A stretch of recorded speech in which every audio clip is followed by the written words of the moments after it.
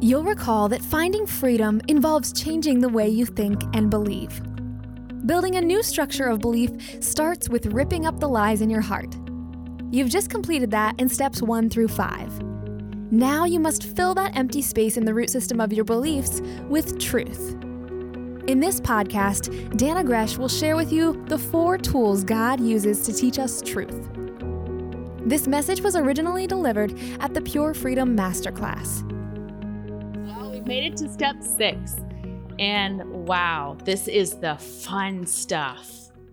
This is when we get to receive gifts from God's Spirit. I love step 6. Step 6 is replacing any lies we've identified with God's truth. I want you to hear something really clearly that I believe is probably true of you. You've forgotten who you are. You have forgotten who you are. We forget all the words that God planted in us when we were in our mother's womb and He was crafting us and forming us. I believe He spoke truth over us. And then this world lies to us over and over and over again, and we forget who we are and we forget whose we are. And that's when our emotions are unhealthy, our thoughts become distorted, and the roots of our belief system are built of lies. And step 6, identifying the truth that God wants to speak to your heart, is remembering. It's addressing your spiritual and emotional amnesia and remembering who you are and whose you are.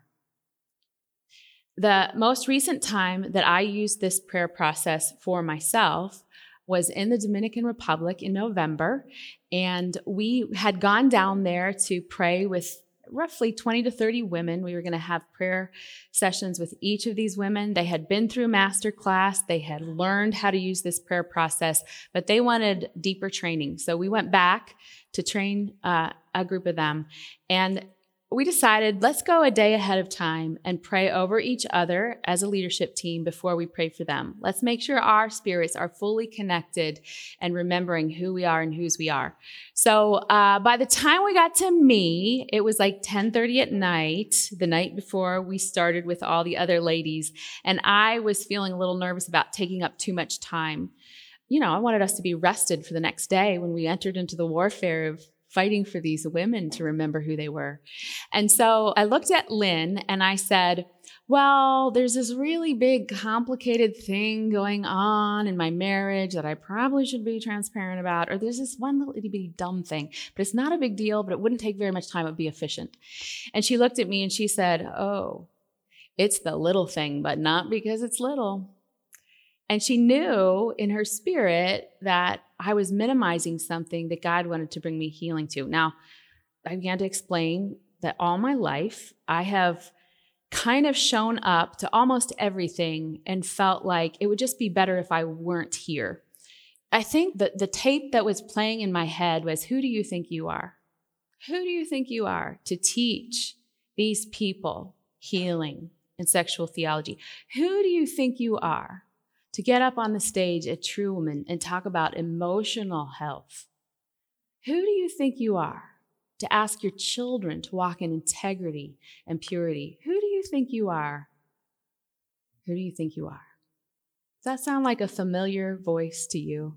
As I began verbalizing that, I've noticed that a lot of us have heard that one.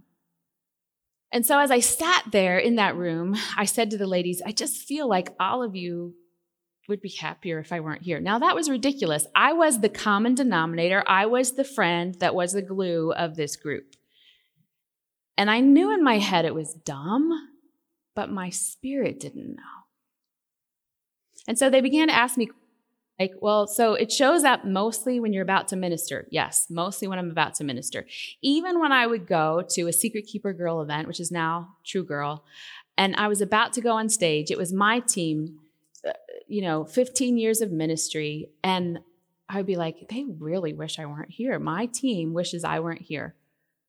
Such out of order thinking. Now, here's how I minimized it. I was like, but it's not stopping me. It's not crippling me. I'm still showing up. I'm still being fruitful. So it's not that big of a deal. And so they began to ask questions. Lynn, Janet, Kim, they're all peppering me with questions. So is it just when you're ministering? No. Is it with your friendships, like when you have coffee with one of us? Uh-huh. Is it in your family, like when you go to a family dinner? Uh-huh. Is it with your marriage? Is it with Bob? Uh-huh. What about your kids? Mm-hmm. Yep. Everywhere. Who do you think you are? And so they said, okay, we're gonna pray, and we're gonna ask God to reveal what lie is under that emotion. I didn't really know what emotion to call it, and I was like, I already know what memories is attached to. We don't need to pray about it. I was a bad patient. The women in the room who were there can testify. I was a bad patient. I was a bratty patient. I was like, I've spent time with my counselor, Tippy, on this. I've spent time with Lynn, I've talked to about this. I've spent time with our marriage counselor, Pete, about this. We visited from every direction, and I know what the memory is. And they said, what is the memory? Well, when I was about 4.5, 5 years old, my brother would have been 6 months old, and he was in a coma. And he was in a hospital, and for a period of time he was in the hospital, and then a period after he was out of the hospital, I was passed from grandma to aunt, didn't really live at home. If I did live at home, I slept there, and then I was whisked off the next day. At least that's what I remember. And so I have this one very vivid memory. And I should say this, I have an amazing family. I have an amazing godly mom who I have amazing, healthy, emotional connection and relationship with. I have an amazing, provisional, patriarchal father who in the year 2000 wrote a family blessing to pronounce over us. And I have one of the godliest brothers. He is on my board. He serves us faithfully. He serves the Lord faithfully. I have a great family. And I think one of the reasons why this didn't become a more distorted, dysfunctioning lie is because I have such a great family. And sometimes that can make you limp and not really be crippled. So I was limping and I wasn't crippled. But I remember a time when I went to visit them at the hospital, and my brother, I remember him being in my mom's arm. I remember my mom and dad standing beside each other, but they were way up, several stories up, looking out a window, waving to me, and I'm standing in the parking lot, 4.5, 5-year-old Dana. And the lie is pretty obvious. If I don't belong there, how can I belong here? Wherever here is, right? So I say to them, I know what the lie is, but I've already prayed about it. And they're like, well, we're going to pray again. And you're going to be a good patient. So Lynn begins praying that God would reveal a truth to me for this lie that I believed, that I didn't belong everywhere I went. And immediately, I'm telling you, this is one of the most precious encounters with God's Spirit I have ever had. I have long read about an encounter with God's Spirit that D.L. Moody had in a hotel room. Some women in his church begged him to lock himself away and spend time waiting on the presence of the Holy Spirit. And he did. And when the Holy Spirit came, he writes that he held his hand out and pressed against it because the overwhelming joy and magnitude of the presence of the Holy Spirit was too much.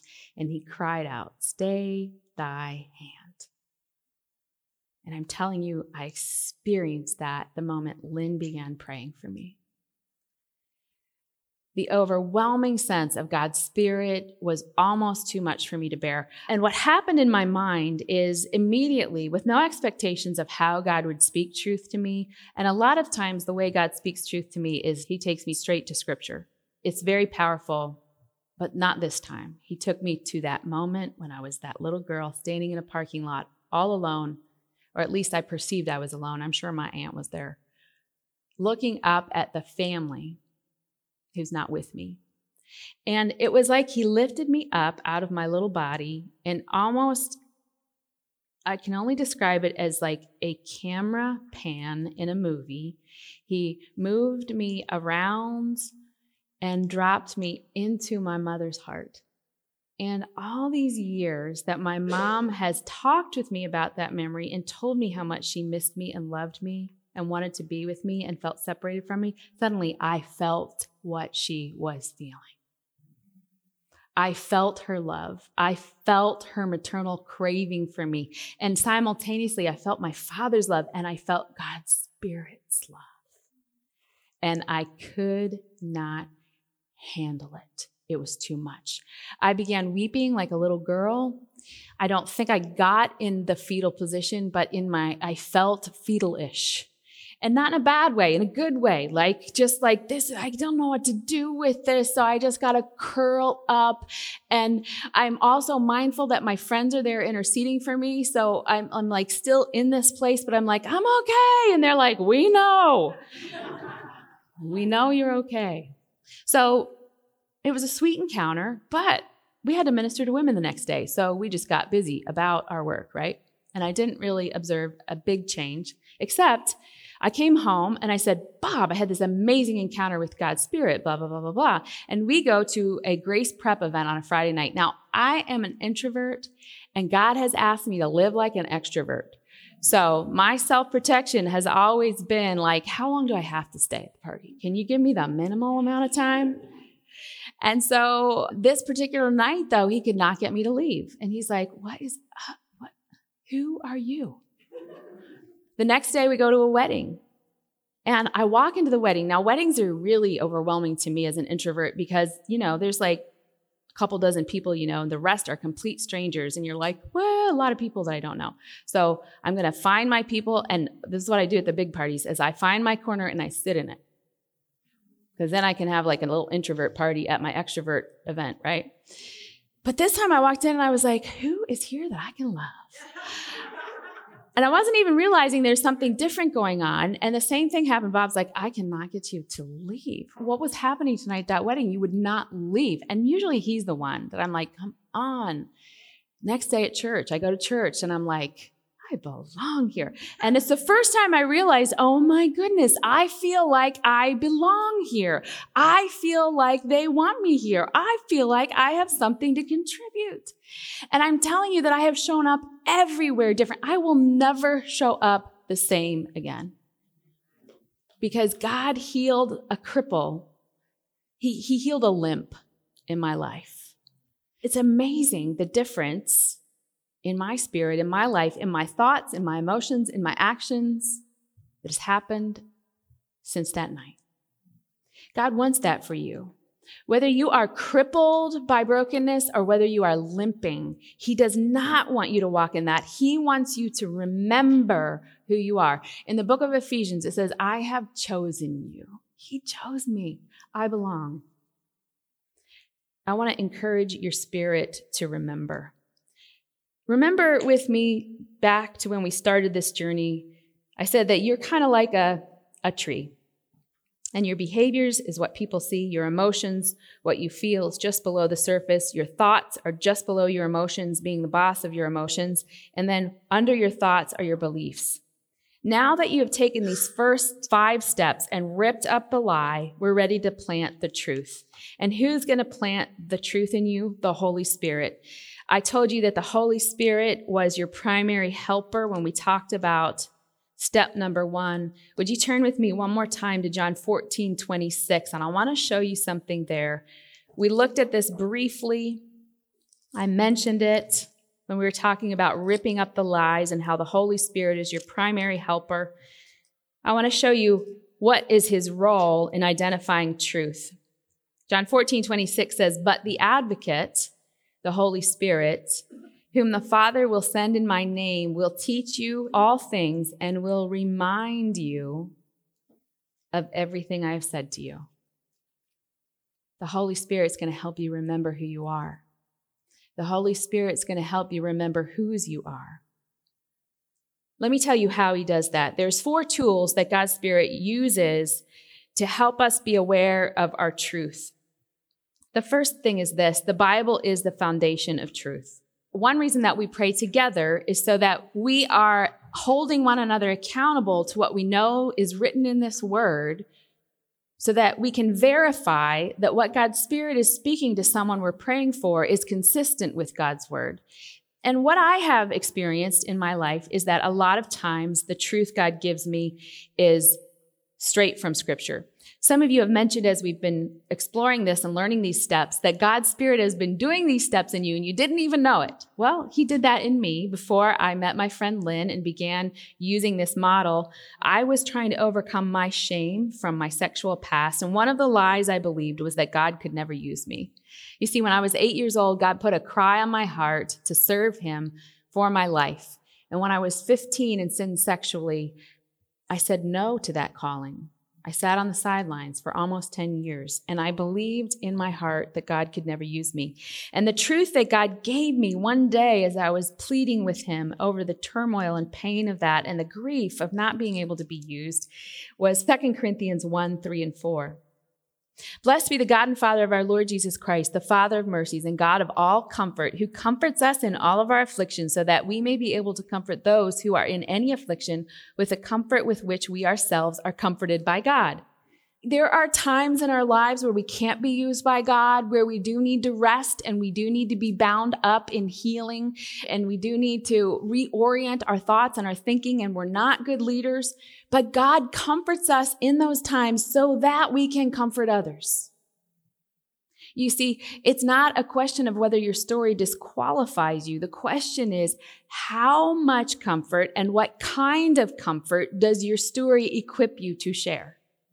And that was the truth of Scripture that God gave me that put me back in the game of serving him. God uses the Bible as our foundation of truth. God uses our imagination. Our imagination is a good and safe tool of God's Spirit. This is one that some people kind of get afraid of. So let me try to make some sense of it biblically. Our imagination is the ability of the mind to be creative and resourceful. Can we agree that God made our imagination? Okay, so Genesis 1 tells me that everything God created was good, so our imagination is good. Now, God uses our imagination to help us grow in our faith. Here's some ways that I know that. The Psalms evoke imagery of who God is. He's a tower, he's a shield, he's a fortress, he's a shepherd. Is he literally those things?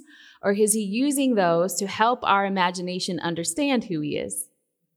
He's using our imagination to help us understand who he is. Jesus said, "This do in remembrance," right? Can you remember anything without your imagination? No, you cannot. Jesus taught in parables. What was he doing when he told us stories about fig trees and pearls and fields? He was evoking our imagination, using our imagination. And sometimes God uses our imagination when we're asking for truth, and he'll give us a picture.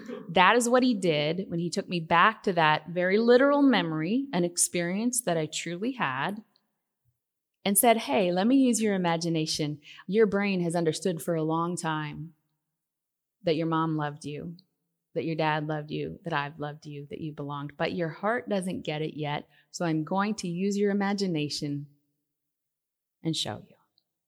What a tender, precious gift. Lies make us forget, but sometimes God uses our imagination to help us remember, and the truth erases that amnesia. Bob was praying for a man in South Africa a few months ago when we did the master class there. And he had an experience as a little boy where he was in charge of, he lived in a very rural part of South Africa, and he was in charge of the goat, who I'm sure in their economic condition was a very significant thing. That goat would have either been a provider of milk or it would have been being raised for meat. So very important. One day, his dad showed up at school while he was in class, furious and angry, making a scene. And he describes that his dad didn't just show up screaming and yelling, but that he had dogs with him. And Bob says, I didn't really understand what the dogs were, but everybody else from that culture seemed to understand the dogs. But anyway, it was chaos. There were angry dogs and an angry father. And this was always a very painful memory for the boy, that he had a lot of shame surrounding it. And a lot of the lies that he believed were rooted in that memory of shame and embarrassment. And so Bob asked him to go back to that day He said, I really think we should go there and just ask, where was God that day? Can we see where he was? And the Holy Spirit used that man's imagination to show him. You see, his father was prone to fits of rage, and there was nothing that would stop him. But on that particular day, his teacher, who was soft-spoken and gentle and quiet, walked up to his father and said, you need to leave. You cannot talk to your son while he is taking my class. Now, he remembered that, but when God took him to that remembrance and put the power of his Spirit in it, he saw Jesus standing behind the teacher. And he said, my father would have never turned around and listened to a quiet, soft-spoken teacher. It would have infuriated him and incited his anger. Jesus was there that day. And it changed everything for him. God used his imagination to have that revelation.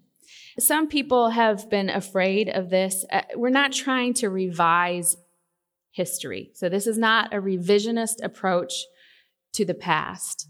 It's trying to understand the past. We're not trying to change what happened. We're seeking to change what we believe about it. That's the difference when the Holy Spirit has our imagination in his hand. Pete says, is a scalpel a good thing or a bad thing? It depends who's holding it. If it's in the hands of a doctor and is used for surgery, it's a healing tool. If it's in the hands of a murderer and it's used to cut a throat, to kill, it's a bad tool. And our imaginations are like that. Your imagination in the hand of the Holy Spirit, under the guidance of godly, Bible-driven believers, is a good tool. You don't have to be afraid of it. The third thing God sometimes uses is godly people to verify what we hear from God outside of Scripture. So not every truth that we need is completely based on Scripture. I didn't receive a Bible verse when God healed my heart of the lie that I don't belong. But the godly people around me did write down verses that day. They did hand them to me so that I could put them in my prayer journal. Sometimes God uses people to help us connect when he uses our imagination to give us truth. Then he uses the godly people around us to walk a little more deeper into that, because I think that's important, that we really understand the imagination. So when that man went back to his childhood and saw Jesus was standing there, then we can take scripture verses like, I will never leave you or forsake you, and know that even in those dark memories, even in those painful memories, Jesus was there because he's promised never to leave us. And the other thing that God sometimes uses is circumstances. He uses circumstances to confirm what has been spoken to us. I remember a time when I was really struggling with the lie that God wasn't taking care of me, God wasn't taking care of my family. And there were some financial complications going on in the ministry at the time, really big ones. And we were feeling overwhelmed and overloaded. And I was like, God, if you want me to serve you, why don't you take care of me?